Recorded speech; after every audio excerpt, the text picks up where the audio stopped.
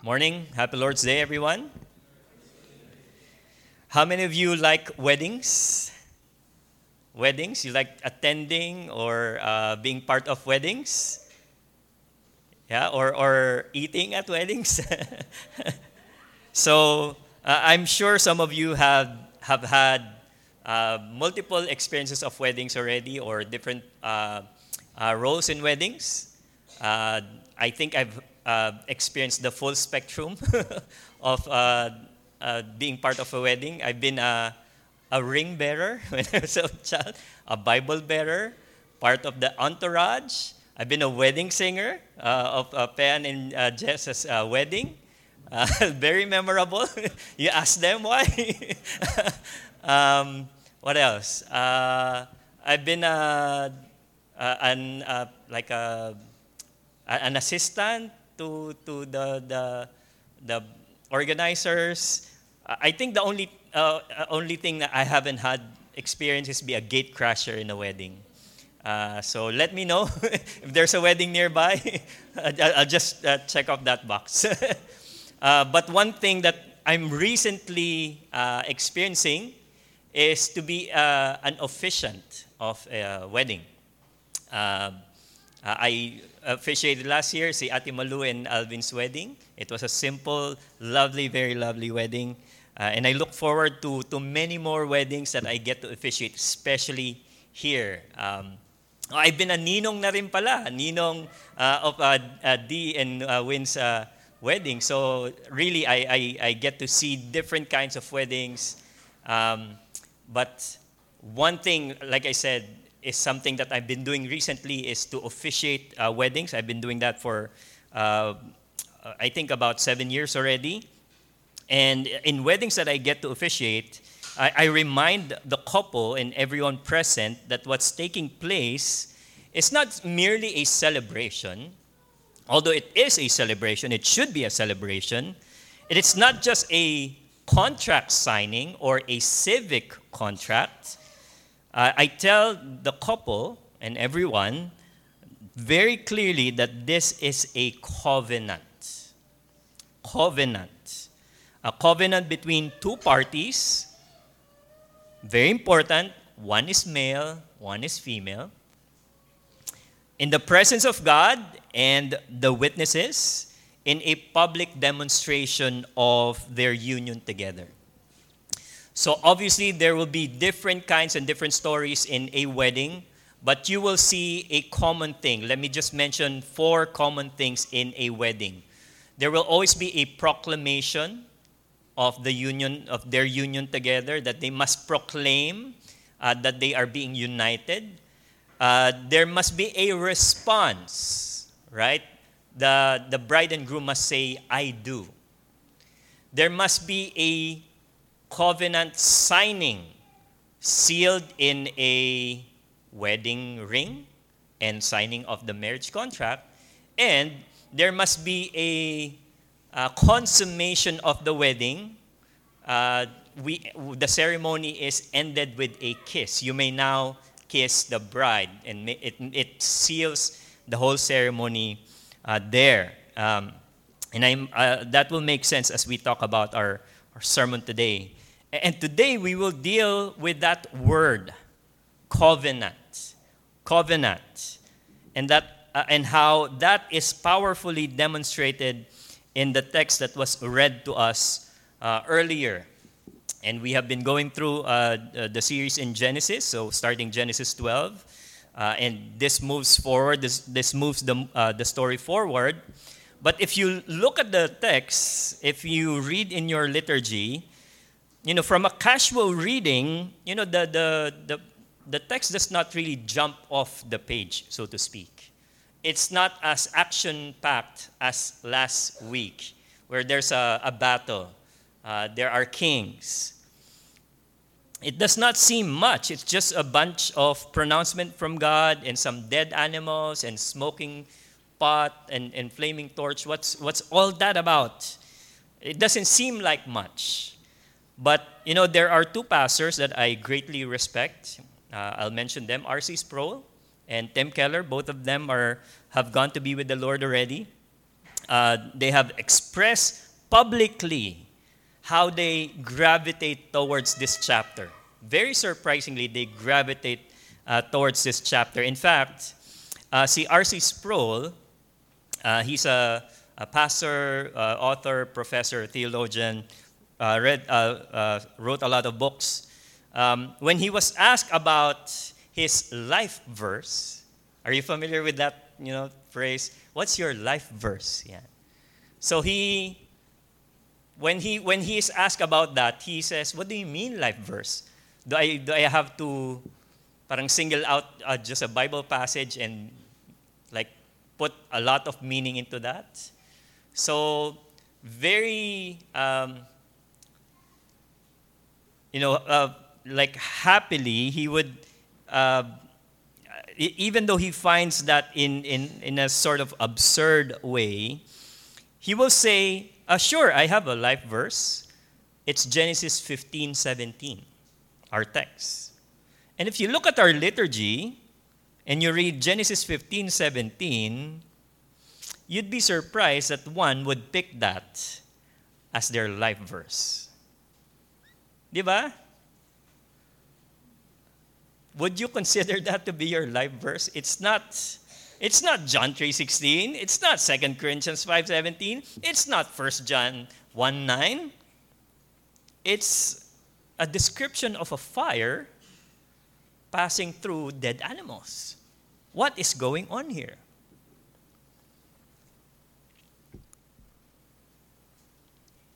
But when you look at it, it does not seem much.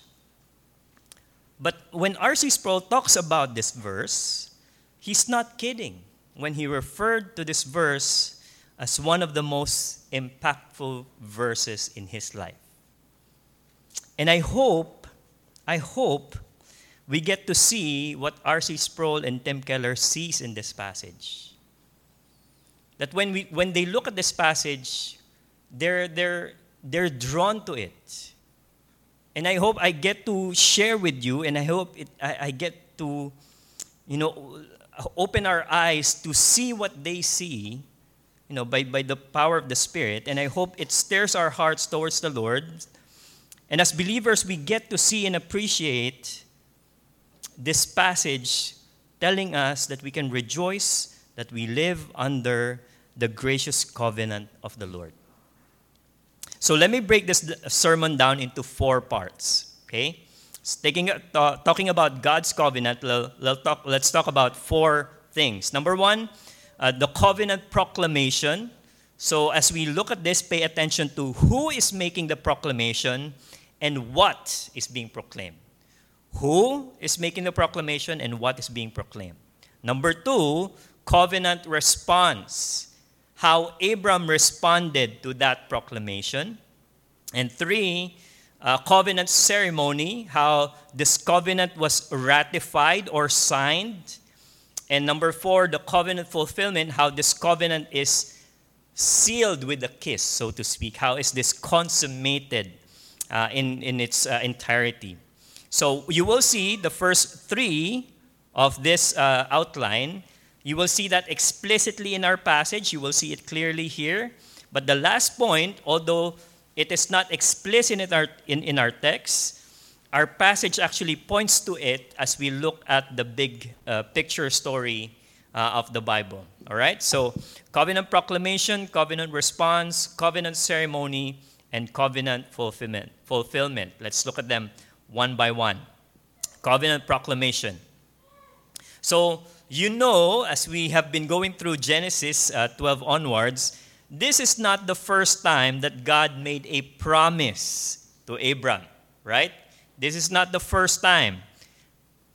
And this is not even the last time that God will make a promise specifically to Abram. We saw that in Genesis 12. We studied that a few weeks ago. If you want to listen to that, there's a podcast available for that. And we will see that again in Genesis 17, which is coming up in this sermon series very soon. So you have Genesis 12 and Genesis 17, God delivering a promise to Abraham, and then this Genesis 15, another promise. we need to understand that they are not three separate promises. They are one covenant promise expressed and demonstrated in different ways. All right? That's why this is just one whole thing expressed in different stages, in different ways. Just think about it as one plant. Kung meron kang halaman, tapos nag-iiba na yung stages ng plant na yon, it's not a different plant, right? It's the same plant in a different season. So that's what we're looking at. Second, we've seen the promise of God in Genesis 12. Notice what's different here.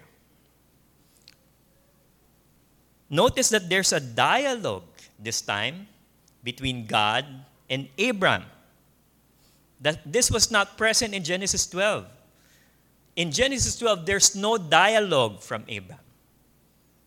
There was no response in a way of communication or dialogue. But this dialogue, interestingly, much of what Abram says is a question. Question. And I would go as far as saying, it sounds like a complaint.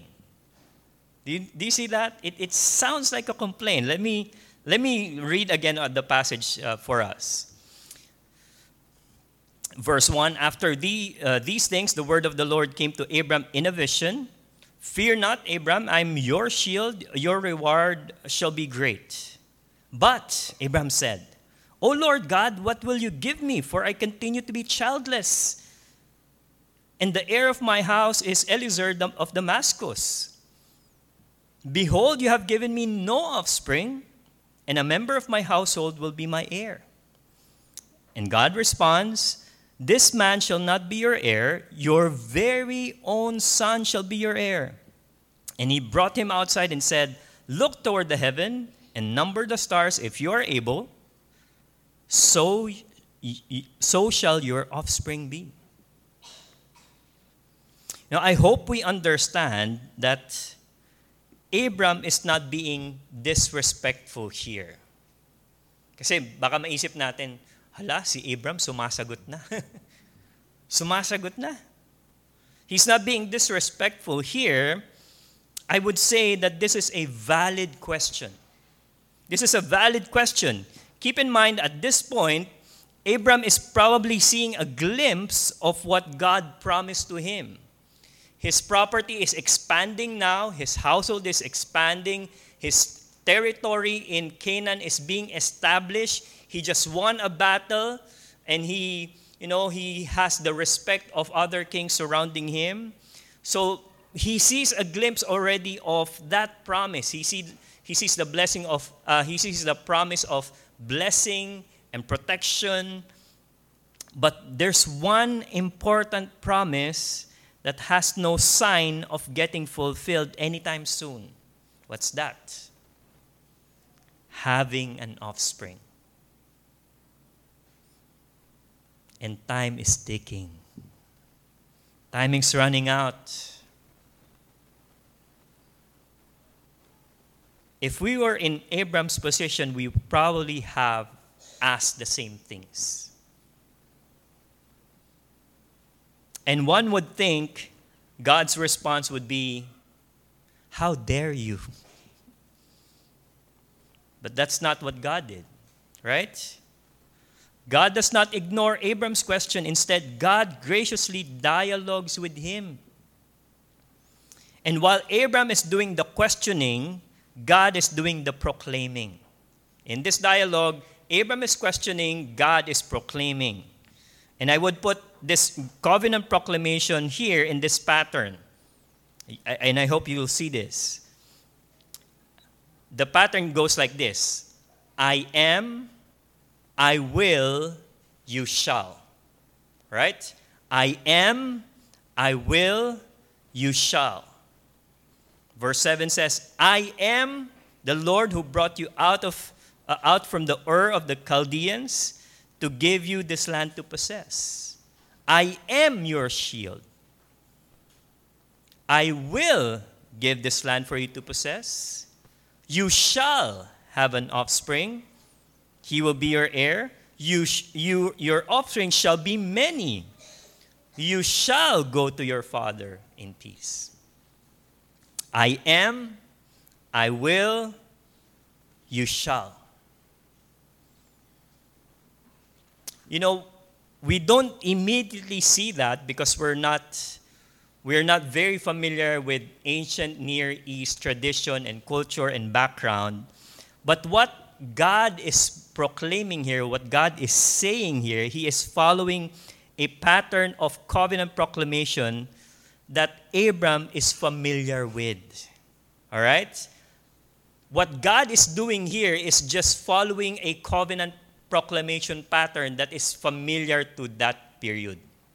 Okay? In the ancient Near East, when a king or a conqueror would commit to an agreement with another king, sometimes a lesser king, he will follow this pattern. He will introduce himself, I am King so-and-so, and I have conquered you. And he will say what he will do, because you now is part of my you are now part of my territory. This is what I will do to you, and you shall get something out of this relationship. That's a covenant pattern that they are very familiar with. And you know, we see this, a resemblance of this covenant proclamation when we make an oath. We see this even in our time. You know, when you make an oath, when you write a testimony or an affidavit, diba? You say, I, Abet Almanza, of legal age, living in Quezon City, of sound mind, do solemnly swear, diba? Blank. So we do that. So what God is doing here is God is proclaiming a covenant in a way that Abram would understand. Abram would understand. He doesn't have to do that. He's God. But he would proclaim something in ways that Abram would get it. And also the key thing here is that everything that will happen and everything that's happening to Abram, yung you shall, is predicated on who God is and what He will do. Let me repeat that. Everything that happens in Abram's life and everything that will happen is predicated on who God is and what He will do. And here's a critical verse in this proclamation, verse 18. On that day, the Lord made a covenant with Abram. What's so important with that, Pastor? On that day, the Lord made a covenant with Abram. It does not say Abram made a covenant with God. Do you see the difference? The Lord made a covenant with Abram. You know, when I was, I think, first year high school, I grew up in a Christian home. So I have the Christian virtues, Christian practice. And first year high school, sa PCU ako, nag-aaral, Philippine Christian University. So I was on my way home on a jeep. At that moment, parang there's a moment of clarity in my life. And I quietly prayed, Lord, I'm making a deal with you. God, let's make a deal. Here's my promise to you, God. I will take my Christian walk seriously from now on. That's my deal with you, Lord. Kudos, right? Amazing. And boy, did I break that promise over and over again. You know why? because I'm the one initiating the promise, so to speak. And I'm bound to break it. But Abram did not enter into a covenant with God. It was God who made a covenant commitment to Abram. It's a big difference. Here's what that means for you and me. If you look at this proclamation, how God patterns the declaration, how he deals with Abram in a dialogue, you will see that there is no logical reason for a righteous, holy God to go down to the level of Abram and initiate a commitment with him. There's no logical reason. Remember that God was not lonely or was just looking for some form of affirmation or validation for someone he created so that he entered into a covenant relationship with Abraham. He was not lonely. He was not seeking validation or affirmation. Friends, this covenant is not between two equal parties. Someone is obviously infinitely higher than the other. And yet, it is not Abram doing the reaching. God is doing the condescending. We sang that earlier. That's the term that is appropriate here. It has a negative connotation in our culture, but it is God who's condescending into the level of Abram so that Abram would understand this relationship. He's condescending. He is bringing himself down to Abram. You know what that means? This makes this declaration a gracious covenant. Friends, the reason you and I enjoy a covenant relationship with a just, holy, righteous God, the one whose presence could bring us dread and darkness, to sinners like you and me, it's because he graciously chose to enter into a covenant relationship with us. Knowing full well that that little boy in a jeep, first year high school, will break his promise. Knowing full well that you will break your promise over and over again. Knowing full well that we do not bring anything on the table. God commits himself to us anyway.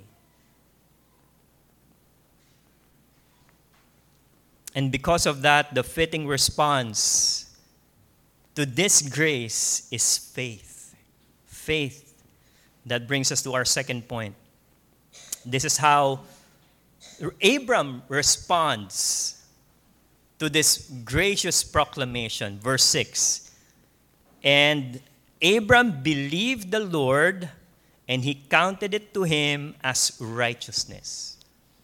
This verse has been quoted many times in the New Testament. Multiple times in Romans, in Galatians, and last year we had the Galatians series, so this was quoted there. And even in the letter of James. This passage is very important even to New Testament believers for us to understand, and I'm going to use a big theological word that I hope all of us will understand. This is quoted many times in the New Testament to emphasize justification by faith alone. Justification by faith alone apart from works. And this is Abram's only part in the covenant. Think about that. That's his part, to receive it and to believe the Lord. But even then, the Lord takes it higher by crediting unto Abram righteousness. When it says in your liturgy, in your Bible, he counted it to him as righteousness, It means adding something that was not there before. Okay? Adding something that's not there before. It's like, you open a bank account, di ba there's a minimum deposit, right? There's a minimum deposit, magkano ba? 5,000? 1,000? Let's say a bank allows you to open an account with no minimum deposit, initial deposit, zero. And as soon as you open the bank account, the bank credits you 100,000 automatically. That's what it means to count it to him, to credit it to him as righteousness. Simply means it's imputed righteousness. It's not righteousness that is inherent in Abraham. That's why he believed. It was righteousness that was given to him because it was not there to begin with. All right? We'll breeze through this because I think you're all great and awesome and you understand this very well. But, this is important because we might think that God is entering into a covenant relationship with Abraham because Abraham was a righteous person.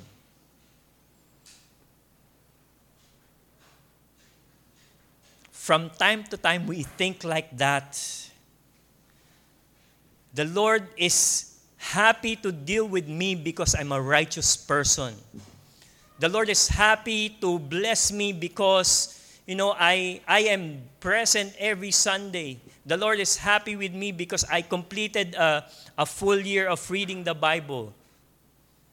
We think that God is into a relationship with us because we're righteous to begin with.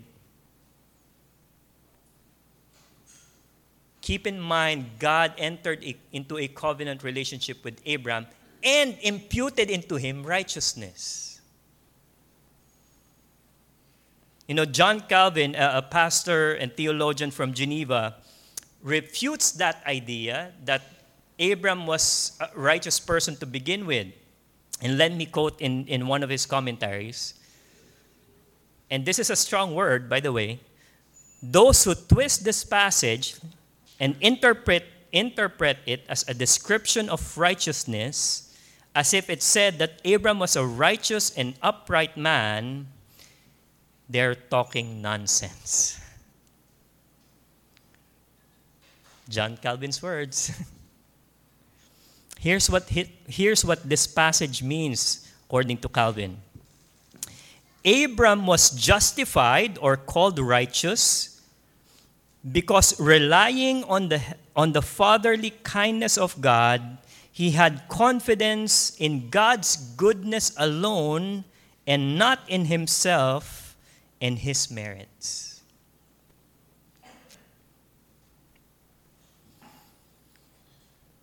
Here's the bottom line. The gift of righteousness is received by faith.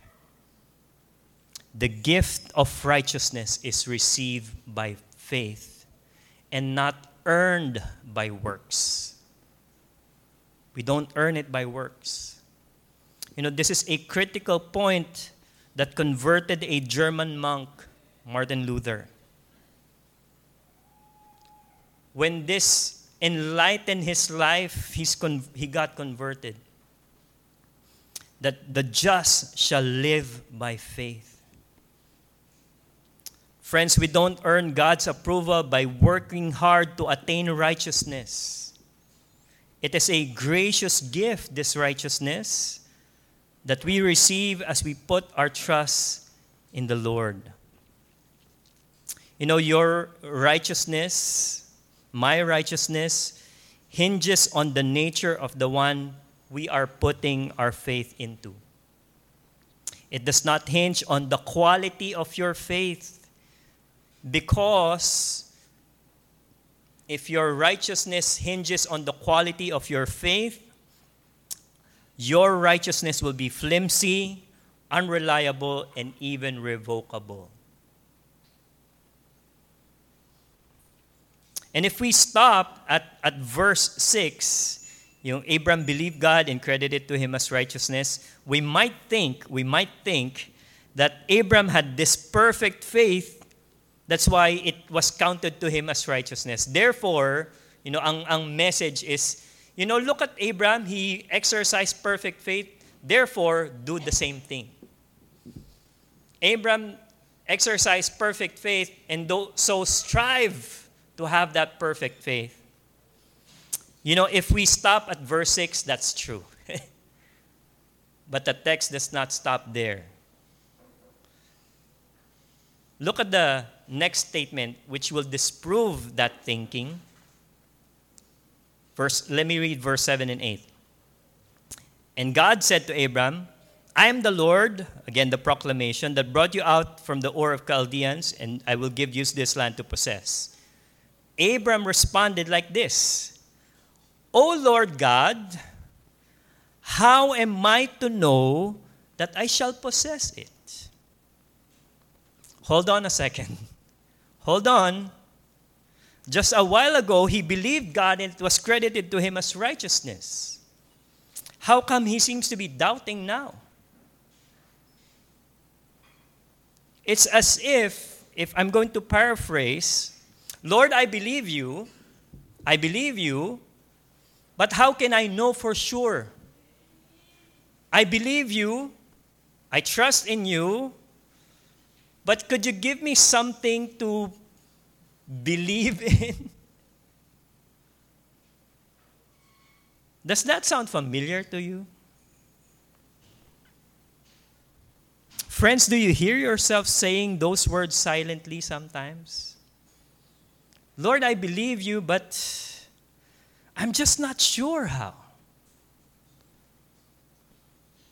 Lord, I trust in you, but this problem is just overwhelming. Lord, I believe that you built this church, but I just don't know how this will be established. Lord, I know and I believe that you brought this family into my life, but I just don't know how to sustain it. That sounds familiar, don't you think?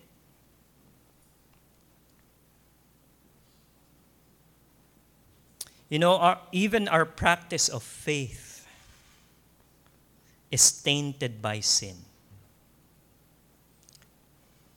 Lord, I believe, help my unbelief.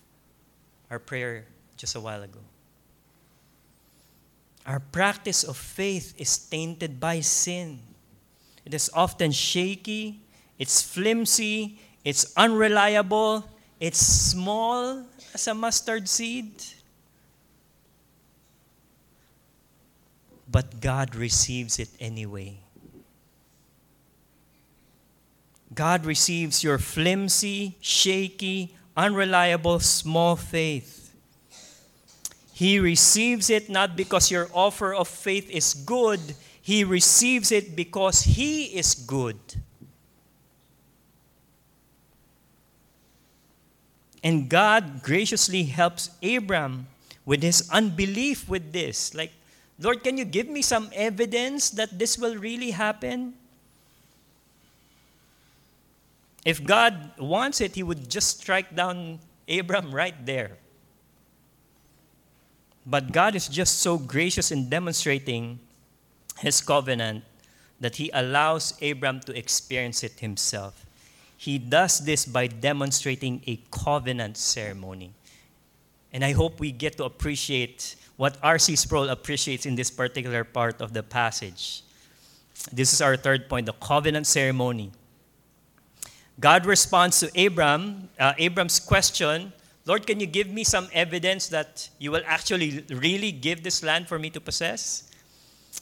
And God responds like this, okay, bring me a heifer, a goat, ram, a turtle dove, and a pigeon. What's going on here? Instead of answering the question, God gives Abram a list of animals. Punta ka sa grocery, kunin mo itong mga to. Look at what happened next, verse 10. Abram brought him all this. All these, cut them in half, and laid each half over against the other. Did not cut the birds in half, and when there were vultures around, he was shooing them away. Abram drove them away. Look at that text again. God did not instruct Abram to cut the animals in half, right? God did just ask him to bring some animals.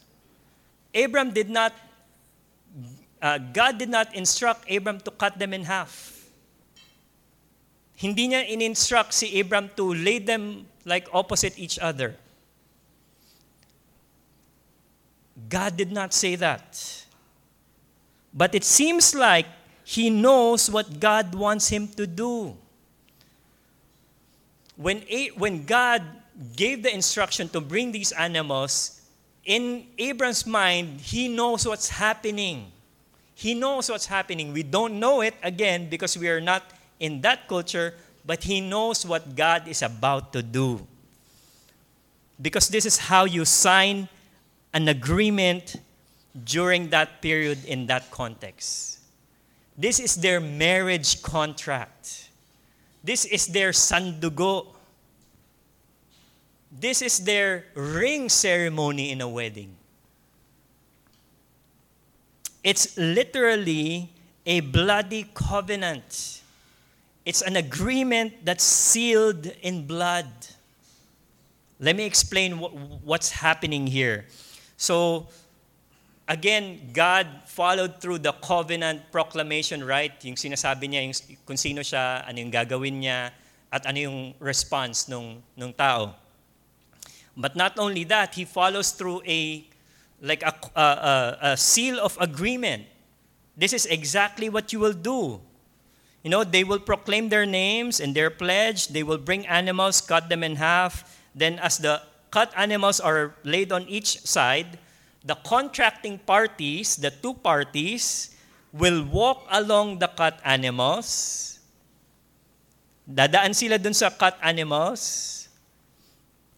Sometimes yung ruler, the conquering king, will pass through the animals first, and then yung lesser king will pass after him. Or sometimes, sabay sila. If it's an equal party, sabay sila.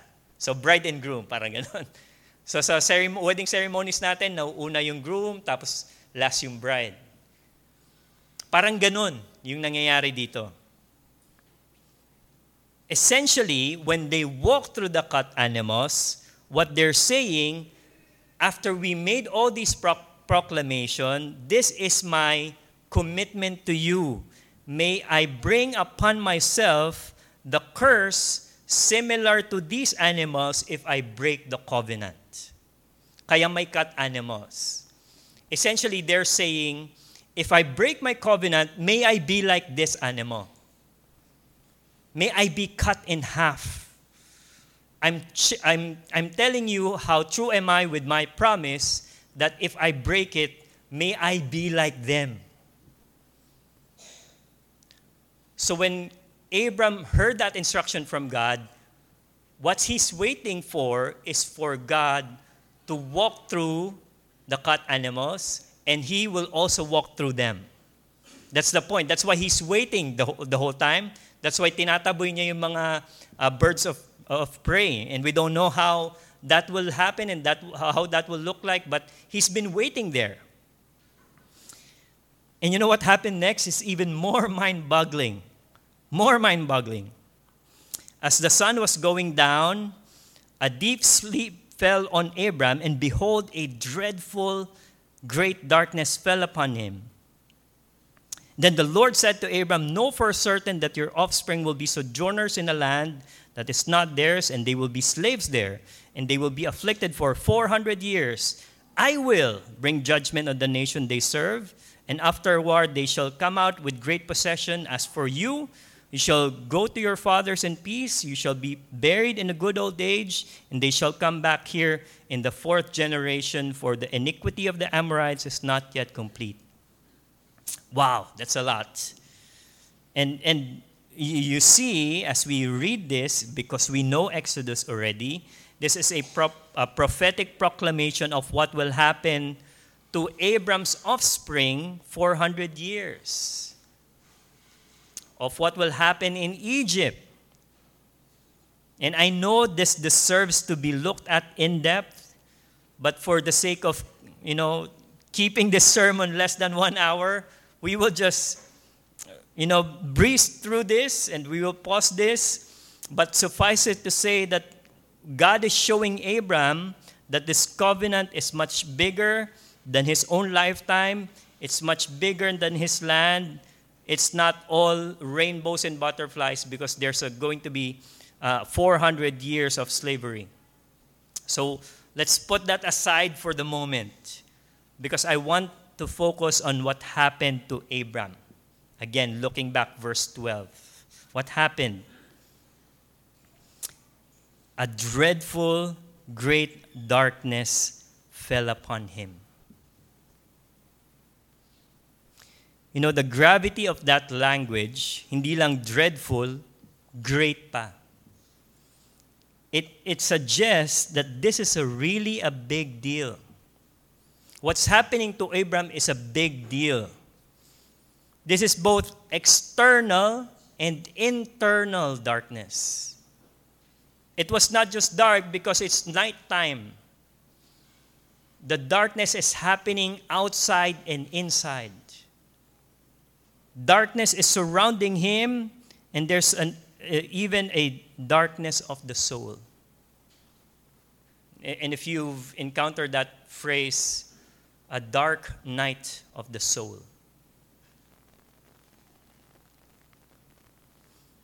Friends, have you felt that before? A darkness so deep, so great that you feel like there's no way out of it.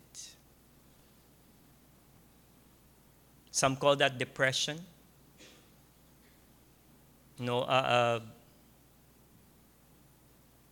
A priest called that the dark night of the soul. Have you felt that before? I sure have. And some people experience this because, they feel an absence of a solution. Like there's no way out of this darkness. And some people experience this because they feel like even God is absent.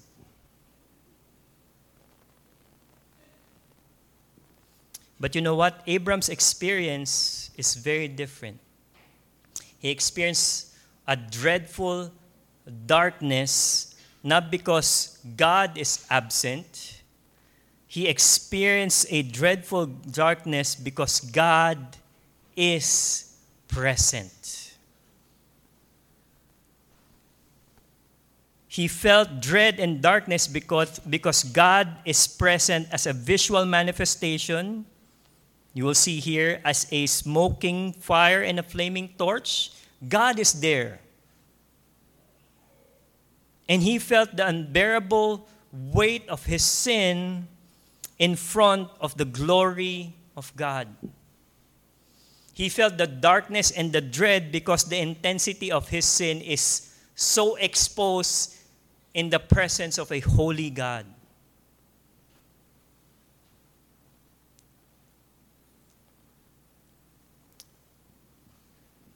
When we try to grasp the full weight of God's glory, His holiness, we are confronted more and more by our own sinfulness. When we come to experience and realize and recognize that God is so holy, it brings us to a dread, calling ourselves so bad, that we would rather die.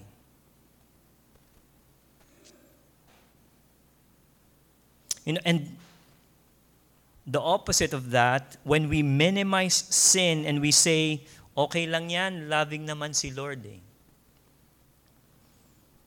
then we have taken for granted the full weight of God's holiness. That's what Abram is experiencing here. The dread and the darkness that he is experiencing is not because of the absence of God, it's because the presence of a holy God in around him. But God is not there to simply put dreadful darkness in Abram. He is there to show Abram the gospel. And here is R.C. Sproul's life verse. Genesis 15:17. And this is easy to remember because if you like Reformed theology, 1517 is supposedly the year of the Reformation. So Genesis 15:17. Let me read. When the sun had gone down and it was dark, behold, a smoking fire pot and a flaming torch pass between these pieces. Something, or should I say, someone passed through the cut pieces. If this is a manifestation of a holy God, that means God passed through the cut animals. The covenant was signed, so to speak, because a king passed through it. And you know what else? Abram did not. He did not pass through the cut animals. Only God did. You know the message of that? God is saying, Abram, may I be, if I don't fulfill my promise, may I be like these cut animals. I'm telling you that I am faithful to my word, that may a curse be upon me if I don't fulfill my promise. And I am taking the curse of this covenant even if you break the promise. I am taking the curse of the covenant for the both of us. I am passing through the cut animals for the both of us. You know, that makes the covenant unbreakable. Unbreakable. Friends, God completed the covenant ceremony on Abram's behalf.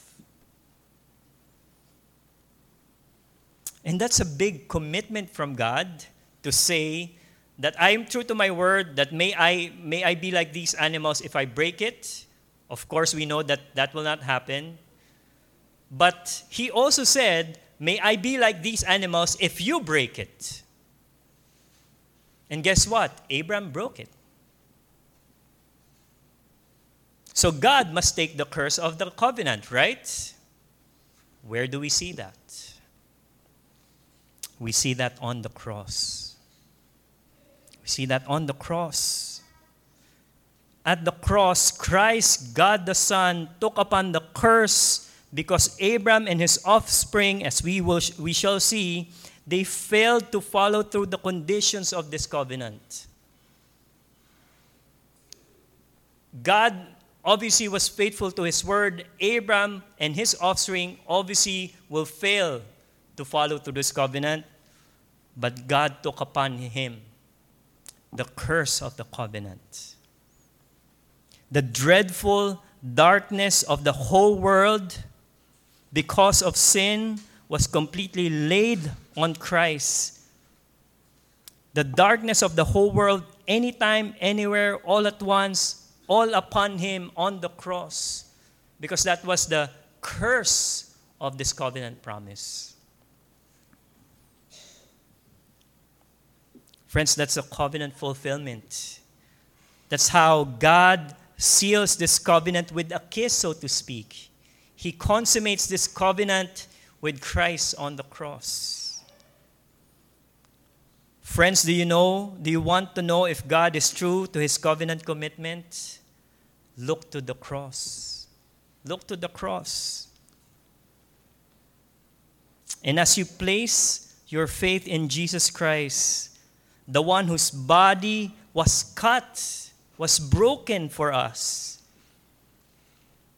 God credits His righteousness, the righteousness of His Son, on us.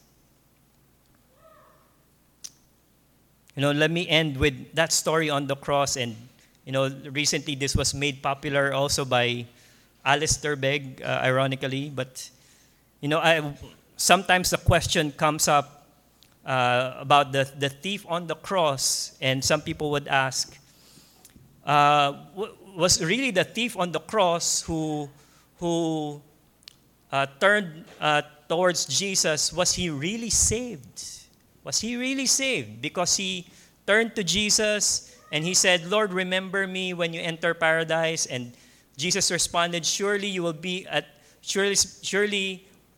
today you will be with me in paradise. And people might, say, is he really saved? My answer is yes. My answer is yes.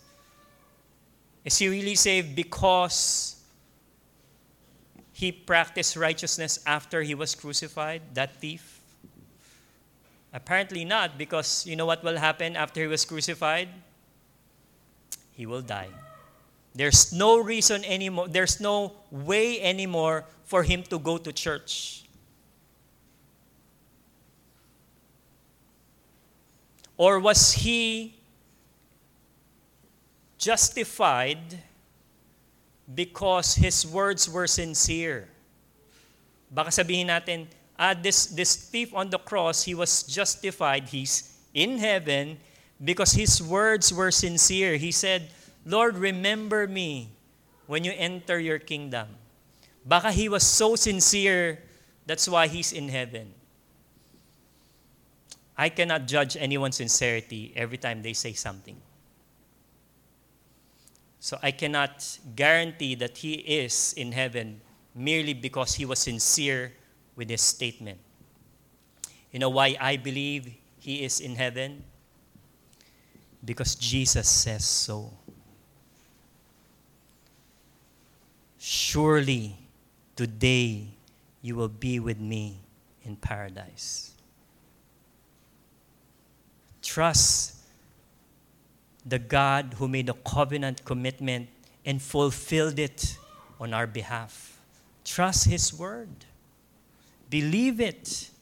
And that as you place your trust in Him, receive that gift of righteousness. Let's pray.